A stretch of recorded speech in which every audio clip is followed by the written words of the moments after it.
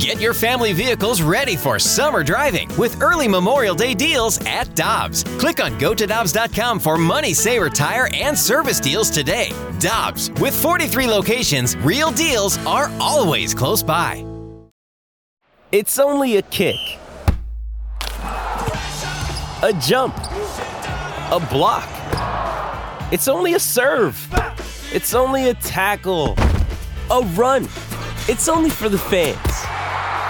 After all, it's only pressure. You got this. Adidas. It's time for Curbside. He shoots, they score! With the voice of the Blues, Chris Kerber. They score! Bring out the St. Louis! Refreshed by Randall's, St. Louis's #1 liquor store. Visit shoprandalls.com. And welcome back to Balloon Party 101 ESPN. It is our pleasure to welcome to the Brown and Crouppen Celebrity Line the voice of the St. Louis Blues, Chris Kerber. Good morning, Kerbs. Morning, Tim. How are you? Wonderful, sir. Thank you so much for joining us. I know it's been a long time with some travel. Let's get your thoughts on what took place last night with the Blues. Grice good. The Blues were hanging around there in the second period, and then the dam broke in the third period. Your analysis, sir.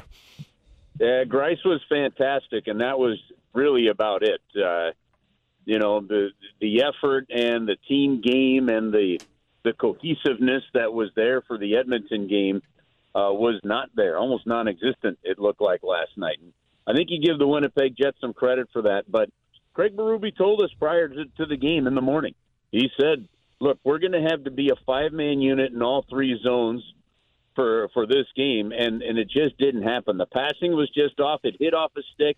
It bounced right to the Jets. And, you know, Tim, there's just the Jets have won 17 of the last 22 meetings between these two teams in the regular season. There's something about just that style of play that they have, and combined with just the excellent goaltending of Connor Hellebuck, that just gives the Blues fits, and they don't have an answer for it. Yeah, it is so weird because, of course, the Blues' first step to get to the Cup in 2019 went through Winnipeg. But, yeah, in the regular season, the numbers are really eye-opening when you take a look at that large of a sample size. With regards to the play overall, they adjusted their play to have success and shut down the Oilers on Saturday.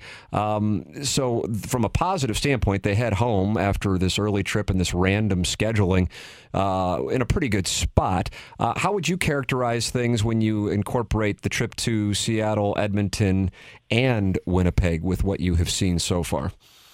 Yeah, listen, I think it's been a really good, strong start to the season. I think that, the penalty killing has been fantastic. They didn't allow a shot on goal until the Jets had a power play last night. And even though the Jets had almost 9 minutes of power play time, the Blues only allowed, I think, a total of 7 power play shots. Like, it wasn't extensive by any means. So I think there's some positives there. I think we've seen that this team has the ability to put some offense. You're seeing a slow start to the O'Reilly-Kyrou Saad line. Brandon Saad injured, so he didn't play yesterday. Pavlovic-Nevich, what was originally called the maintenance day, clearly may not have been. And, we'll see what happens there, whether he ends up on IR or whether he's able to go. But something will be done along those kind of lines. And, and then, of course, the Blues still have Tyler Pitlick bouncing around, so we'll see if something happens with Butch-Nevich, Tyler Pitlick comes into the fold. Those are question marks yet to be answered. I think that, if I've got one concern, this is a team that's good at offense, and they just don't want to throw anything and everything to the net. They want to make it good chances, but there hasn't been one game where they've had over 28 shots on goal. And so I don't know that they're generating enough on that side of things. So I think there's some growth to be had there, but that's part of the early learning curve. I mean, you play 8 preseason games, and I think your whole team only played one of them. So, it takes a little while. So the fact I think that you're starting, 3-1 is actually a really good start. Yeah, I'm glad to hear you say that because I was curious. The nature of the beast is if the Blues struggle offensively, with the Perron subject being such a hot-button issue for a lot of fans, and I understand it, I'm by no means dismissing it, that becomes kind of a default play is, man, it's a shame that the Blues don't have David Perron because look at this team, they're really struggling. And and that's something that the team is going to hear. At least some fans are going to have that conversation in the early going if there is a struggle on offense. And so to hear you not necessarily bring up Perron per se, but to talk about it, I think that's what some people are observing. Yeah, they beat Edmonton, but it was 1-0 up until the empty netter, and last night they got shut down. So looking at the scoring chances, that's the place where you could see there being some growth opportunities here when they get a chance to play 3 games over 4 nights. Yeah, look, yeah, absolutely. But, like Jordan Kyrou can create offense in and of himself. Like, he can do it on his own. But there's going to be ways to use your teammates to make that offense come better. I thought Brandon Saad had a good game with O'Reilly and Kyrou against Edmonton. We didn't get to see that get followed up because of the injury there. You have Pavel Buchnevich is a big piece of the puzzle out of the lineup right now. Logan Brown came in for his first game, and he hadn't played since Game 3 of the preseason. So, there's going to be some ups and downs in there that are going to cause you some hiccups there. But it's 2 games in a row that the other team's goaltender has either been the number 1 star or the number 2 star, at least by the way that Joe Vitale and I give him out on the radio. And we don't always align with the way the official, stars are. But, to do that, there just wasn't traffic enough in front of Hellebuck.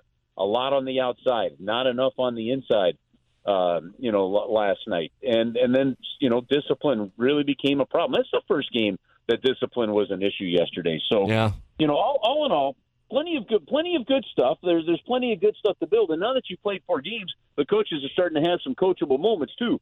And with such a stop-and-go start to the season in terms of days off and things like that, some of that's been a little difficult. So the one thing I know is that they'll get it figured out. But, again, 3-1 after 4 games, that's a good start in the Central Division. Final thought, what we've seen from the goaltenders. We talked about Greiss last night, but Jordan Binnington carrying over the momentum from what we saw in the Minnesota series, second half of the Minnesota series, and his brief stay in the Avalanche series. That has to be encouraging for the Blues.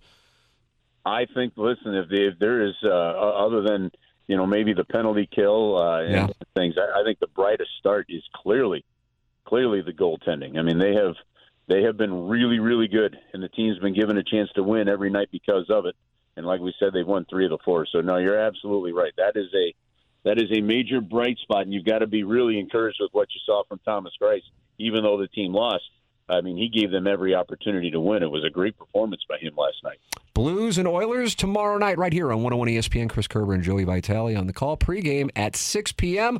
Kerbs, always enjoy the conversation. Thank you so much for the time this morning. All right, Tim, have a great week. You too. That's Chris Kerber with us here, and it's time for us to shut it down. BK and Ferrari are coming up next. For Action Jackson, I'm Tim McKernan. This has been Balloon Party on 101 ESPN.